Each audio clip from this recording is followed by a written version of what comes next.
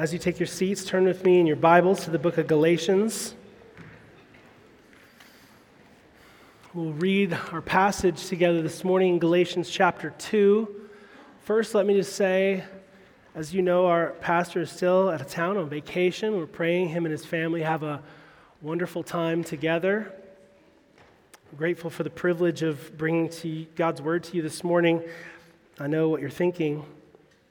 Oh man, I forgot this is the week Andrew's out of town. The passage we're going to look at this morning and the topic we'll be discussing is adequately summarized in exactly what we just sang. If you're wondering what the key is to unlocking fearless love in your relationships, it's what we just sang. Look and see our God and the power of the cross and the empty grave. Now we're free. Let the redeemed lift up their heads and see our God. Read with me in Galatians chapter 2, verses 11 through 16. Starting in verse 11, "But when Cephas came to Antioch, I opposed him to his face, because he stood condemned. For before certain men came from James, he was eating with the Gentiles. But when they came, he drew back and separated himself, fearing the circumcision party. And the rest of the Jews acted hypocritically along with him, so that even Barnabas was led astray by their hypocrisy. But when I saw that their conduct was not in step with the truth of the gospel, I said to Cephas before them all, if you, though a Jew, live like a Gentile and not like a Jew, how can you force the Gentiles to live like Jews? We ourselves are Jews by birth and not Gentile sinners, yet we know that a person is not justified by works of the law, but through faith in Jesus Christ. So we also have believed in Christ Jesus in order to be justified by faith in Christ and not by works of the law, because by works of the law, no one will be justified." Father, we bow before you this morning and thank you for your word. We ask that you use it in our hearts, in our lives. We want to be freed to live and love others selflessly, fearlessly. So God, we're asking that you do the work in our hearts that requires. We cannot change ourselves, Lord. May your gospel change us as we look and see our God. As we behold your glory, let us be transformed from one degree of glory to another. We pray in Jesus' name. Amen. Sweat was dripping from his forehead. A Christian man stands in the courtroom to defend his integrity and his honor. He looks to the judge's bench. He speaks with passion. He tells of his character. He turns to the jury box. He looks to where they would sit. He speaks of his integrity. He pounds his fist on the table, he pleading in his voice, tears in his eyes. The black and white clock ticking on the back wall chops out segments of time as he declares that he is just in this matter. It is his most excellent and convincing performance, deserving of an Oscar or an Emmy. But no one was there to see it. No one. There is no judge behind the bench, no jury behind the box. The lawyers had packed up their briefcases and gone to lunch. No recorder in the panel, no observers in their seats. He stood alone in the courtroom, alone, pleading his innocence because everyone else had left long ago after this man was declared innocent and released from custody as a free man. And here's the thing. This isn't a story about a courtroom, because this courtroom was only in this man's head. This is a story about this man's relationships. The courtroom scene is really just representative of what was happening in his head while this man was supposed to be somewhere else other than the courtroom. He was free, forgiven, justified by God, and was supposed to be celebrating his anniversary with his wife. But he was worried about what his wife thought about his leadership and what the people at the pool thought about his abs. The courtroom scene is just representative because he's supposed to be at his daughter's birthday party. But he was back in the courtroom again in his mind, trying to justify to his friends why they still had this old table and such a small TV compared to everyone else. It happened when he was supposed to be at his son's baseball game, but he was in the courtroom in his mind, trying yet again to justify himself before his friends why he and his wife still hadn't been to Hawaii, even though everybody else their age had. You see, the courtroom is only in his mind, but his preoccupation with what everyone else thought of him, that he looked right, was very real. And it kept him from being present, from caring for others selflessly, fearlessly, because he was afraid of what everyone else thinks of him. It skewed his perception of his everyday interactions with others. Now, this would be a really strange story if it wasn't so common to us. If we didn't identify so closely with it, it'd be easy for us to laugh at him if we didn't know in our hearts that we're laughing at ourselves too, aren't we? It's hard for us to admit that we think as much as we do about what we think other people think of us. Preoccupation with what other people think of us distracts us from what really matters, and it stems from failing to remember what God thinks of us. Peter knew this struggle well, as did Paul. In our passage today, we're going to see Peter struggling in the same way in these verses, and Paul laying down some correction in his letter to the Galatians. Paul's writing to the church in Galatia. This would be modern-day Turkey.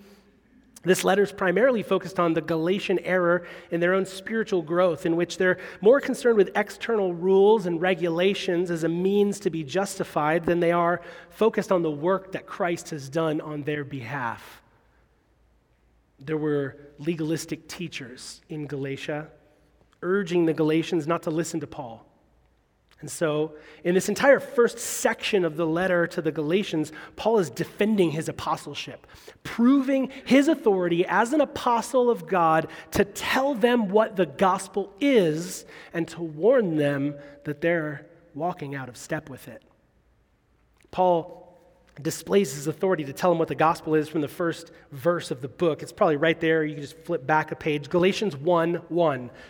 Paul, an apostle, not from men, nor through men, but through Jesus Christ and God the Father who raised him from the dead. So right off the bat, right, first kick of the game, and Paul is like, listen, my authority is not from me or from men, my authority is from God. You better listen.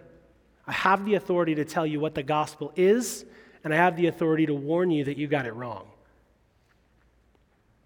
If you look just a few verses before our passage this morning, you'll see Paul is still defending his apostleship. He's telling of his trip to Jerusalem to visit the other apostles. In verse 9, look at Galatians 2, verse 9. He says, when James and Cephas and John, who seemed to be pillars, perceived the grace that was given to me, they gave the right hand of fellowship to Barnabas and me, that we should go to the Gentiles and they to the circumcised. So Paul's defending his apostleship, making it clear, not only did he have James and Cephas, that's Peter's blessing and John's blessing in his ministry, but now in the passage that we look at this morning, coming right after that, he also demonstrates his God-given apostolic authority to openly oppose Peter in Antioch when Peter was walking out of step with the gospel in his relationships with others. The main point of the passage, Paul's defending the gospel of grace against legalism in his letter to the Galatians. That's the very issue that was at stake in his confrontation of Peter that he describes here. This passage shows how justification is by faith And that means that as believers, we don't have to try to live in such a way that we justify ourselves before God or before other people. And we'll look this morning at how that played itself out in Peter's relational issues. If you think that you and your friends got issues, in our passage, we're going to look at how Peter was afraid of what one group of friends thought of him, so he gave the cold shoulder to another group of friends, which caused a bunch of his other friends to stumble into sin because of the whole thing. And even his fellow church leader is then a hypocrite following his leadership, and then Paul has to step in and confront Peter publicly in front of all of his friends. So if you think you have relational issues, well, welcome to the struggle bus this morning. We're all in this together, and we're in good company with Paul and with Peter and the saints in Antioch and Galatia. Together this morning with Paul as our bus driver, we'll look at their blundering relational struggles, and as we laugh at them on the outside, we will learn from them on the inside because we know that we're so much like them. We'll look at this passage, and from it, we're just going to glean and look at it from the lens of 3 ways to walk in step with the gospel in our relationships. 3 ways to walk in step with the gospel in our relationships. First, beware your fear of man. We'll see that in verses 11 through 13. Beware your fear of man. Look at verse 11. It says, "But when Cephas," that is Peter, "came to Antioch, I opposed him to his face because he stood condemned." So Paul opposes Peter. Here, the name Cephas is the Aramaic word for rock. The Greek word for rock is Petros, or Peter. Of course, his given name is Simon, but Jesus had given him a new name to represent his leadership status in the church. Jesus told him, your new name is going to be the Rock. This is why they should have gotten Dwayne Johnson to play Peter in The Chosen. So Paul is opposing Peter because Peter's messed up big time. Let's take a look at what he did, verse 12. "Before certain men came from James, he was eating with the Gentiles. But when they came, he drew back and separated himself, fearing the circumcision party." And then the results, verse 13, other people are stumbled. "And the rest of the Jews acted hypocritically along with him, so that even Barnabas was led astray by their hypocrisy."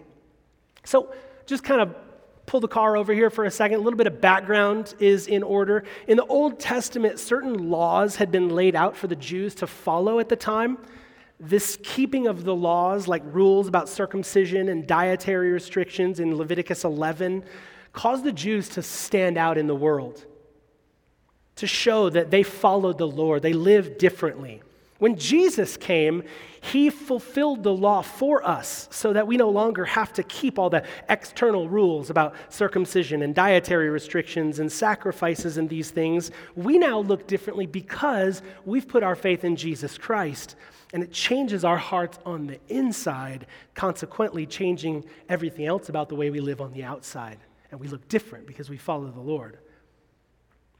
Well, you're familiar with the story of Peter and Cornelius in Acts chapter 10, when this starts to dawn on Peter in this revelation from God. It's the one with the sheet full of unclean animals, and God says to Peter, "Rise and eat." And Peter's like, "I can't eat that. It's against Leviticus 11, Lord." And God says, "Peter, who are you to call unclean what I've called clean?" And Peter got the message. Not only is he now allowed to eat with Gentiles, but he's now allowed to preach the gospel to them, and they can be saved and become your brothers and sisters in the Lord, and they don't have to follow the law. That was a massive turning point for Peter, as you can imagine, in his life and in his view of non-Jewish people, i.e. the Gentiles. After all that happens, Peter goes to Cornelius' house, he eats with the Gentiles, he preaches the gospel to them, they get saved. And when Peter gets back to Jerusalem, where James is the pastor of the church there, in the next chapter, Acts chapter 11, there's this group there, and they're called, dun, dun, dun, the circumcision party. And they start criticizing Peter. Listen to Acts 11, verses 2 through 4. It says, "So when Peter went up to Jerusalem, the circumcision party criticized him, saying, 'You went to uncircumcised men and ate with them?'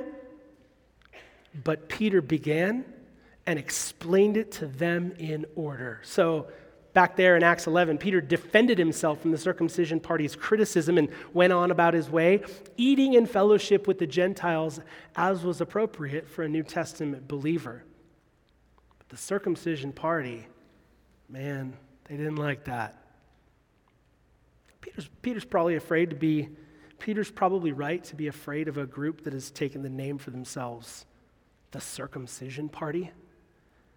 That doesn't sound like a party.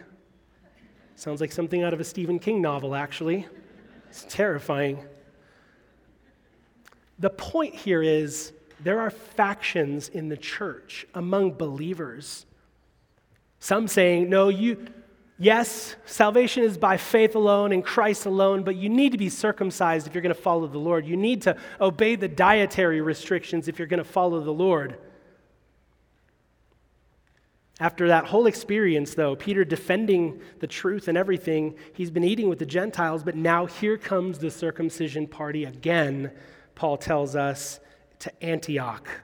Here they come, hobbling up the street, fear in their eyes. I don't know why I imagine the circumcision party hobbling. They don't seem like nice people. Okay, so now that we've got the background context here, right, let's look again at verse 12. Look at verse 12, Galatians chapter 2, verse 12. It says, "Before certain men came from James," that's the circumcision party, "he, Peter, was eating with the Gentiles, but when they came, he drew back and separated himself." So he gives the cold shoulder to the Gentile Christians now. And here, notice this, fearing the circumcision party. So Peter knows better. He received a revelation directly from God himself about this. He knows theologically what is right. He is shown by God himself. But pay close attention to why he does what he does. What prevents Peter from loving the Gentile Christians well? It's in verse 12. Fearing the circumcision party. Peter's not being motivated by his good theology here, though he knows what the truth is. He's being motivated by fear. What's really simmering under the surface of this whole interchange? Well, Paul cuts to the core issue. It's not really about dietary laws at all. Peter's motivated by fear of what other people think of him. Peter's afraid of losing what Paul talked about back in chapter 1. Take a look at Galatians chapter 1, verse 10.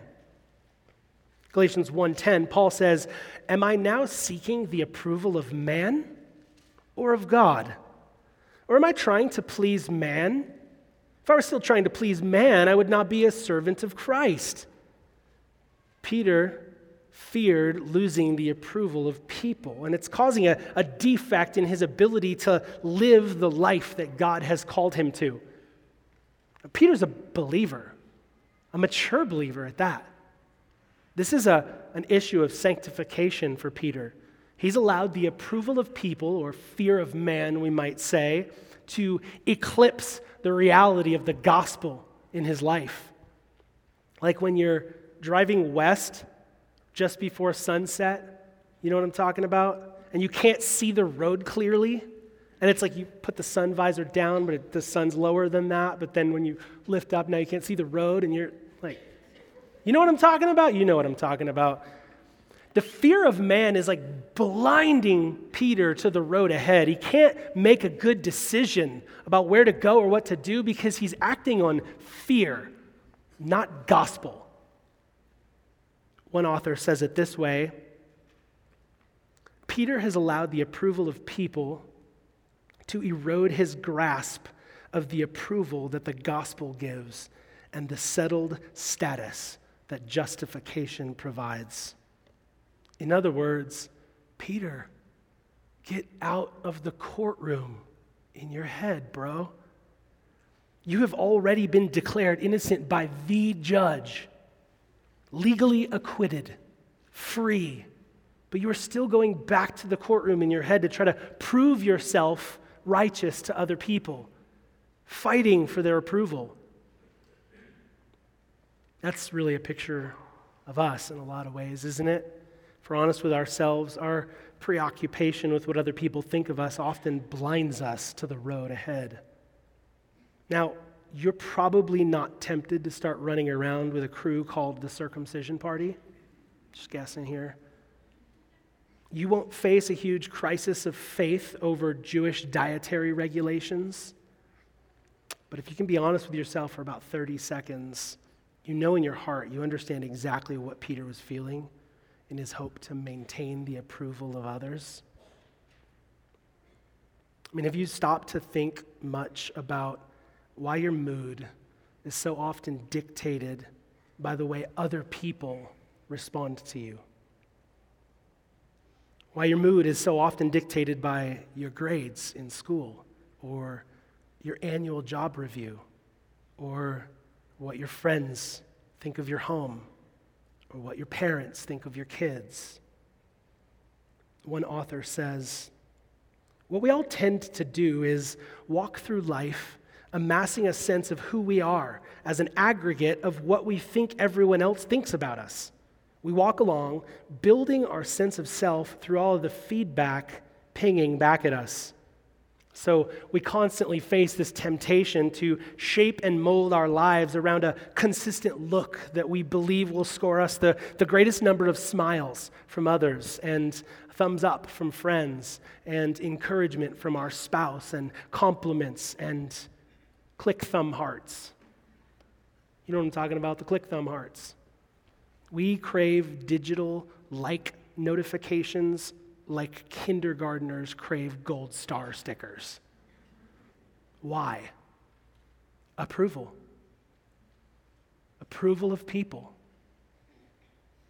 Deep down, we sense and we know we are broken and sinful and failing in so many ways.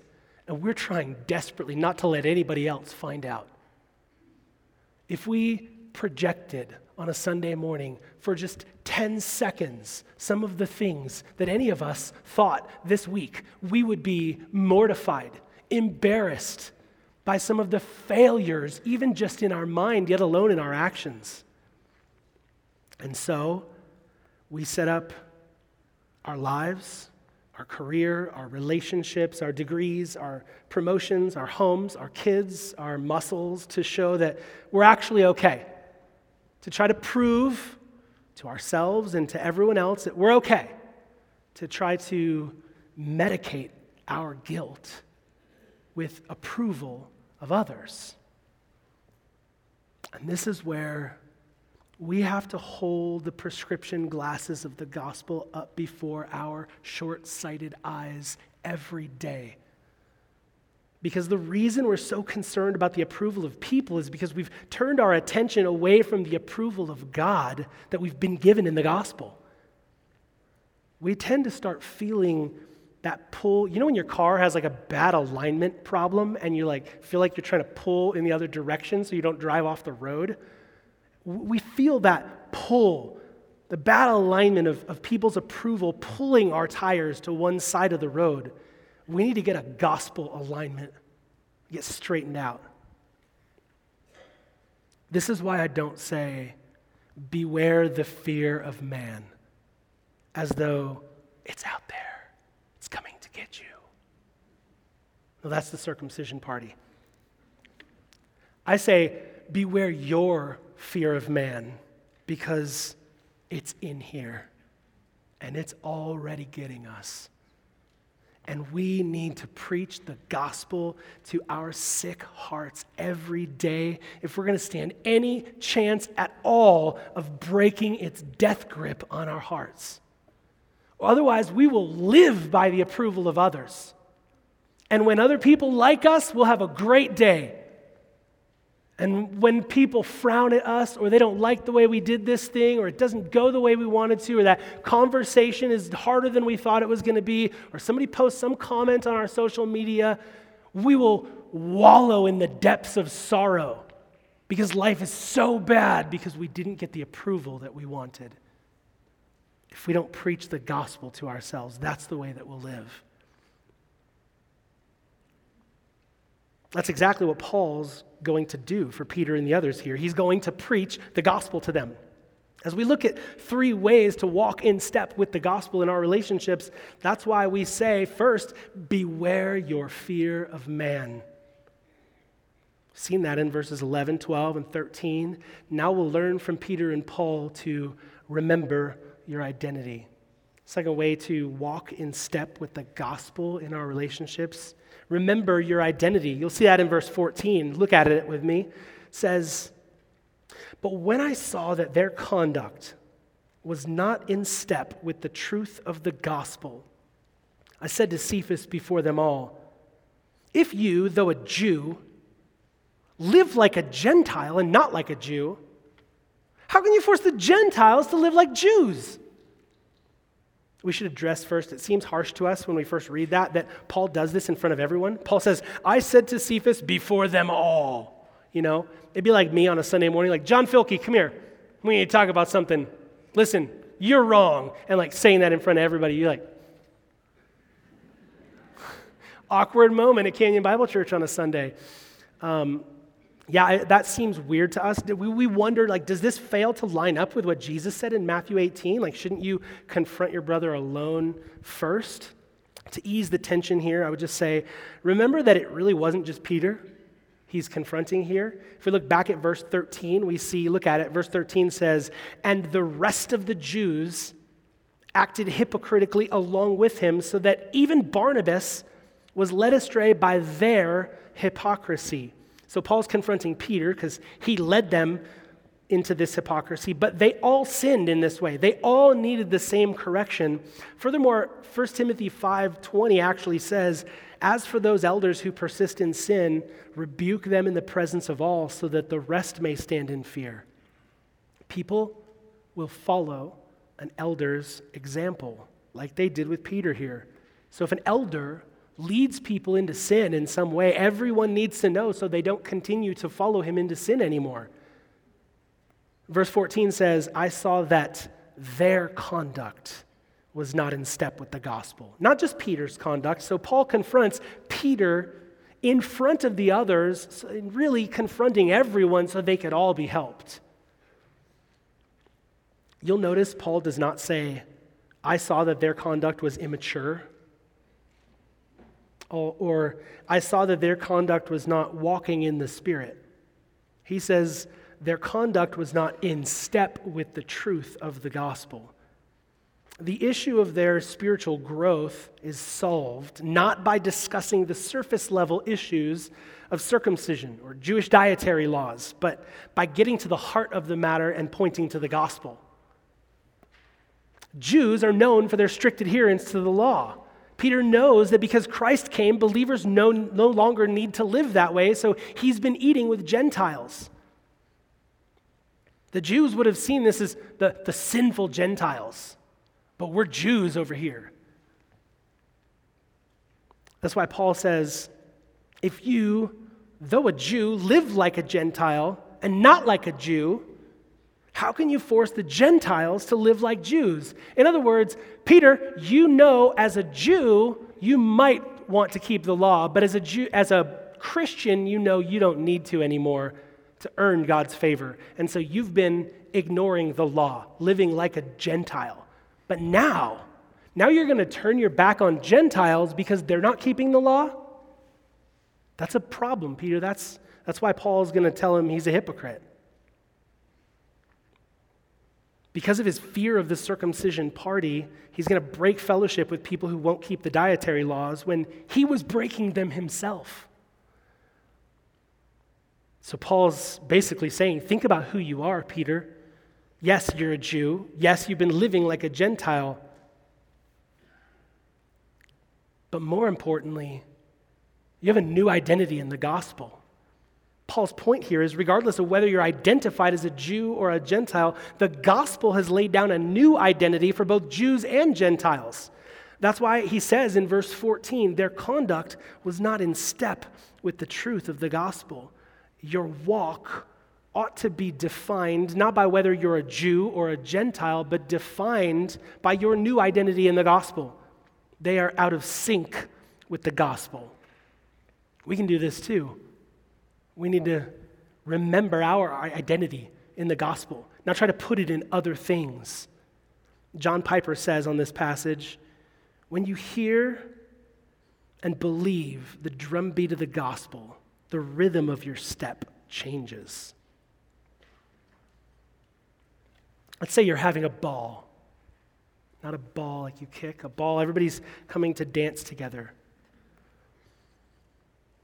If you're thinking it is a truth universally acknowledged that a single man in possession of a good fortune must be in want of a wife, then you're imagining the same ball that I am. But if not, that's okay. Just any old ball will do. Sorry, Andrew's gone. You got the ADHD preacher this morning. But imagine you're hosting a ball. And in the midst of the ball, and the room is full of people that are dancing, you look towards the back and you realize, man, those people in the back of the room, they're just not dancing in time with the music. Like, these people up here seem to be doing fine. But all those people back there, and you realize it's because they can't hear the music very well. So you correct this by turning up the volume of the music. Now the people in the back can hear the music well, and now they dance in time with the music. What we like to do is instead go and tap people on the shoulder. Excuse me, you're not dancing in time with the music. Excuse me, that's not how you do this dance. See those people over there? You should try to do it like them. But what those people need is they need to hear the music more clearly. We need to turn up the music of the gospel in our lives. Remember our identity. Install subwoofers in your trunk if you have to, but do whatever it takes to hear the music of the gospel. Regardless of what you used to be defined by, as you continue to hear the truth of the gospel, reminding you of your identity in Christ, you will walk in step with the gospel. That's why Colossians 3:1-2 says, if then you've been raised with Christ, seek the things that are above, where Christ is, seated at the right hand of God. Set your mind on things that are above, not on the things that are on earth. And Ephesians 4:1 says, I urge you therefore to walk in a manner worthy of the calling to which you've been called. If you remember our series last summer through Ephesians, right, when we talked about chapter 4, we talked about that's the whole hinge of Paul going from preaching the gospel to them to now saying, in light of the truth of the gospel, walk, live your life, chapters 4, 5, and 6, in a manner worthy of the gospel. So ask yourself, what is it that you're tempted to look at for your identity instead? Maybe not your ethnicity, like Peter, but maybe. Maybe it's your calling. Maybe your physique, or your character, or your car, or your kids, or your friends. What is it you're tempted to look at to base your identity in? A butterfly, imagine coming out of the cocoon and thinking, I just can't wait to walk on the ground. Right? That's not what butterflies do. That's not consistent with their new identity. They spent a long time crawling on the ground, but the cocoon has changed them. Now they have wings to fly. Believers, we spent a long time before we knew Christ walking on the ground, basing our lives on what everybody else thought of us, basing our identity on our car or our music or our hairstyle or our clothing or our friend group. We spent a long time crawling on that ground, but the cocoon of the gospel has changed us. We've been given wings to fly. We have a new identity. Remember your identity. That's why Paul takes Peter and all the believers who followed him into hypocrisy in Antioch, and the Galatians in his letter to them and us this morning back to the gospel. He wants them to remember their identity. He wants them to walk in step with the truth of the gospel. Third, believe the gospel daily. This will change your relationships. If you believe the gospel daily, we'll see this in verses 15 to 16. Look at it with me. Paul says, we ourselves are Jews by birth and not Gentile sinners, yet we know that a person is not justified by works of the law, but through faith in Jesus Christ. So we also have believed in Christ Jesus in order to be justified by faith in Christ and not by works of the law, because by works of the law, no one will be justified. If you're here this morning and you're not a Christian, these verses are exactly what you need to hear. We as Christians don't think that we're better than everyone else because we live differently. We think we're just as bad as everybody else. Some of us are worse. But we've been saved by putting our faith in Jesus Christ, not by changing our behavior, not by living according to the morals of the Bible. That's not what saves us. Jesus Christ, his gift of salvation is what saves us. We put our faith in Jesus Christ, not our works, not our ability to be able to live a better life. We've turned from our sin and put our faith in Jesus Christ. We'd urge you to do the same. But get this. If you're here this morning and you are a Christian, these verses are exactly what you need to hear. I remember as a young believer, when the pastor came upon a verse like this, I would think like, man, Lord, I'm praying for all the unbelievers in the room. God, save some people this morning. They need to hear the gospel. And when we got to the gospel verses the next Sunday, I think this is for the unbelievers in the room. God, save some people. And that's totally appropriate. We should ask the Lord to save people when the gospel is preached, and he does. But what I failed to understand in my immaturity was that the gospel was for me too, because I was still trying to justify myself in 1,000 ways in my daily life. Not trusting, not believing the gospel daily. This is one of the most well-known gospel verses in the whole Bible, and I just want you to notice it's not written here as a call to unbelievers to get saved. It's here in the context of an internal church conflict about sanctification that he addresses by pointing mature believers back to justification, back to the gospel. It's not something you believe just to get saved, and then you move on to learn like bigger theological things. This is something that we, as we continue believing, changes the way that we live every day. I'll quote one of my favorite pastors from church history, John Filkey. John said last week, God's gospel enables us to deal with momentary experiences because it assures us of the permanence of God's promises. Because God has promised to justify me by faith, I don't have to live my everyday life and think in my relationships about justifying myself in the way that I live. That's why Paul is taking these believers back to the gospel, and this isn't an isolated incident of this either. We see this a lot in Scripture. The apostles bringing the gospel to bear on the practical lives of Christians. In Romans 1:15, Paul told believers, people already saved by the gospel, Paul wrote to the Romans, I am eager to preach the gospel to you. And in chapter 1, verse 17 of Romans, it doesn't say that the just shall be saved by faith. It says the just shall live by faith, by believing the gospel daily, by trusting Jesus and his promises every day. It changes every little incident, every little moment in my life. Colossians 1:23, Paul wrote to the believers in the church in Colossae to live their Christian lives in a way that was not shifting from the hope of the gospel. In Philippians 2, when Paul wanted to address a conflict between Euodia and Syntyche, two ladies in the church that were in apparently such a huge fight that Paul heard about it all the way down the street, right? Now Paul's writing to them about addressing this conflict between these two ladies, and the way that he does it is by taking them back to the gospel. And in Philippians 2, we get some of the best gospel verses in the whole Bible. One of the best verses about Christ coming to earth and humbling himself and the glory that he receives.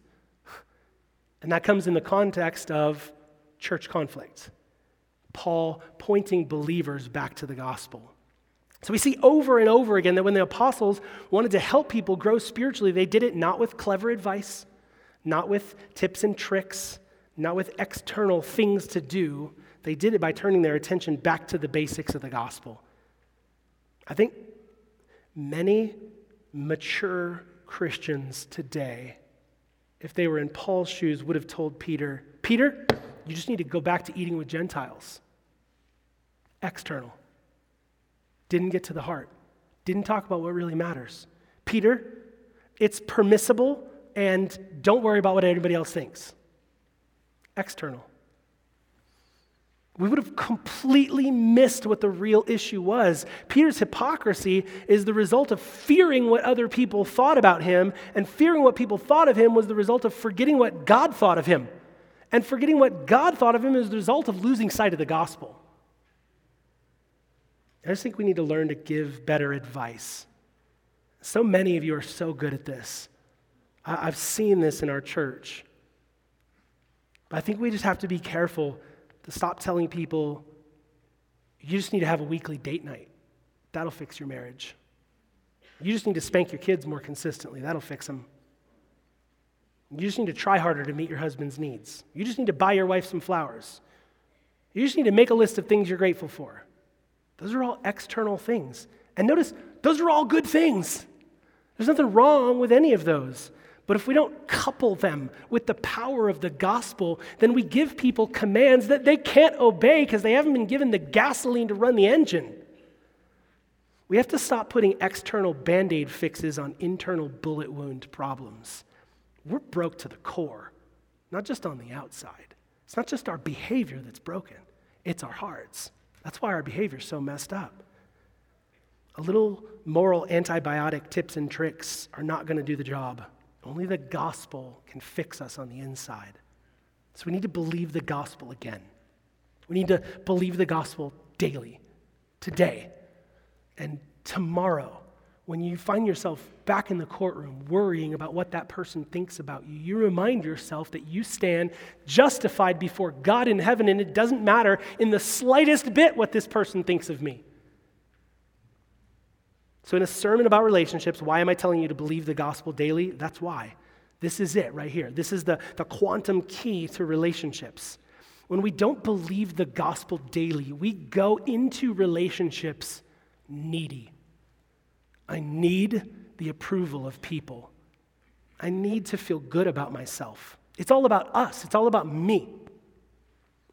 Then, even in the ways that I serve other people, because I'm supposed to be a servant, supposed to be servant-minded, I'm supposed to consider others as more important than myself. Okay, that's what I'm going to do right now. I'll give you the bigger bowl of ice cream. Fine. All of the ways that we seek to serve other people, it's really just about me. See how good I was? See how I considered others as more important? See how I'm doing? Does everybody see me serving? We make even the good things that we do about us. But what if you went into your friendships already okay? Like totally fine. No matter what happens in the friendship, you're okay. You don't need any kind of approval from your friends. What if you were just totally, radically free to just be yourself and be used by God in their lives and never care at all what they think about you? That's what the gospel does for us. When I know my standing in heaven is secure, when I know that I stand justified before the only one that matters, when I know I'm already okay, I don't need the approval of people anymore. What if you went into the job interview already okay? What if you went into the difficult conversation, the classroom, the ball game, already okay? What if you went into your marriage today already okay? Just totally fine because I'm justified by my Father in heaven. And so no matter how you respond to me, no matter where this conversation goes, Whether my spouse meets my needs or not, my real need is met. I stand justified before God. I don't need anything from my spouse. J. Gresham Machen said, "There are those who are interested in what people say, but not enough in the question of what God says. Such people, however, are not those who move the world. They are apt to go with the current. They are apt to do as others do, but they will not be the heroes who change the destiny of our race." This will change your marriage if you get this. You don't need your spouse to do or be anything. You don't need their approval. You just need to walk in the Spirit, love the Lord, follow Him. Let Him work in and through you in their lives. And no matter how they respond, you're already okay. You're justified. You don't need their approval. We ought to write love songs about this because it really frees you up to be able to love people when you don't care what they think anymore. It just doesn't sound very romantic. You're not everything to me, sweetheart. You are not my world. I'm complete without you. I'm something without you, and I can live without you. These kinds of songs, they don't really make it to the Billboard charts. My life doesn't revolve around you. Although you might say that to your spouse sometimes, but not with the right heart, right? But what if that was true? What if your life didn't revolve around them? I mean, think about this from their perspective. That's kind of a lot of pressure. You are my everything. Man, I really hope not. Because I'm not much, man. If I'm anybody's everything, they're in trouble, right? And that's kind of a lot of pressure on me. My world revolves around you. Man, I really hope not. It's when my world revolves around Christ that I'm able to love my wife well. It's when it doesn't matter what she thinks of me anymore, because I know what He thinks of me, that I'm able to love my wife well. That's why Paul points him back to the gospel on this. He's fixing a relationship issue by going back to the gospel. Paul's correction is to remind them of something they already know. In fact, Peter's a mature Christian. He's been a believer for many years at this point. He's a missionary. He's a leader in the church. Peter wrote some of the New Testament. That's a good thing for us to remember, that mature believers may still have a significant need for a major spiritual breakthrough in this. Don't think that because you've been a Christian for 20 or 30 or 50 years that you don't need to hear how the gospel ought to permeate everything that you do. This is about something you already know as a Christian. I'm not telling you anything new this morning. You don't need to learn anything new. You just need to see a new connection with something you already know. There's a lot of testimonies of this throughout church history. Martin Luther was a believer for years before he got this and said, "I realize now that Christ is not only the way that we begin our journey, He is also the right and safe way we must walk to the end." Many people are familiar with the dramatic story of C.S. Lewis's conversion, but may not be aware he had what he would call an awakening to the gospel later in life. Afterwards, he wrote this. I love this. He says, "For a long time, I believed that I believed in the forgiveness of sins. But suddenly this truth appeared in my mind in so clear a light that I perceived that never before had I believed it with a whole heart." Francis Schaeffer had a similar experience. He described the problem like this: "For all the teaching that I had received after I was a Christian, I had heard little about what the Bible says about the meaning of the finished work of Christ for our present lives. I became a Christian once for all on the basis of the finished work of Christ through faith. That's justification. But the Christian life, sanctification, operates on the same basis, but moment by moment." You ever been vacuuming? You kind of vacuum in, and you've been going for a while. Maybe you got your headphones in, and you're just vacuuming along, and all of a sudden you realize, oh, vacuum cleaner dies. What happened? You know the answer. I went so far, I pulled the plug out of the wall down the hall, around the corner, and in the kids' bedroom where I plugged it in when I started, right? What do I need to do? Not keep vacuuming. A lot of Christians, right, we talk about living the Christian life in your own strength versus living the Christian life in the strength that the Lord provides. A lot of Christians are just dead vacuum cleaner. A lot of good that's doing you. How's that going? Great. I've vacuumed this room 7 times. Look at all the vacuuming I've done, right? You got to go back to the plug it back in again, right? That's the power. The Bible actually calls the gospel the power of God. Every day in our Christian lives, we need to remind ourselves of our identity, believe the gospel again. Make sure that plug is securely plugged back into the gospel again so that we get the power of God. We need to believe the gospel daily. In a passage where Paul is defending the gospel from legalism, we see how Peter's actions and his relationships are not in step with the gospel. As a leader, that could drag other people into hypocrisy, and it did, but Paul's exhortation to Peter and to the Galatians becomes an example to us of how to walk, how our steps can sync up with the gospel in our relationships. So this morning we've seen 3 ways to walk in step with the gospel in our relationships. First, beware your fear of man. Remember your identity. And finally, believe the gospel daily. And we need to hear this, don't we? Because we are so regularly tempted to go back into the courtroom in our minds, seeking to justify ourselves before others, so worried, so anxious of what everyone else thinks of us. So we try to justify ourselves and our behavior before others, sometimes before ourselves, often before God. So when you find yourself in your mind trying to go back into that courtroom, trying to prove yourself again, living in fear of what they think, craving their approval, remind yourself that in the gospel, you have been declared innocent. You stand justified before the God of the universe. You're okay. You no longer have to live in fear of what they think or crave their approval because you are free. The gavel has come down and you've been declared innocent and the court is adjourned. You've been dismissed and the courtroom is empty. So get out of the courtroom. Don't go back in there. Remind yourself of the verdict and live in the freedom of the gospel.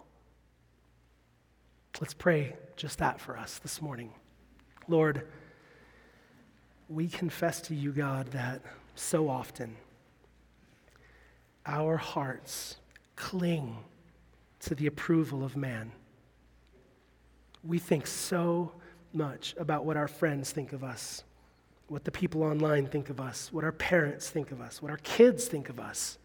We think so much of what our spouse thinks of us and what everyone else thinks of us, God, that we don't stop to think about what you think of us. But Lord, you have caused us to stand before you holy and blameless, with great joy. Lord, keep us out of the courtroom in our minds. And in so doing, God, as we preach the gospel of our justification to ourselves, may you receive glory from our lives as we are radically freed to love others sacrificially. Lord, use us to put your character on display in that way in this world. We pray in Jesus' name, amen.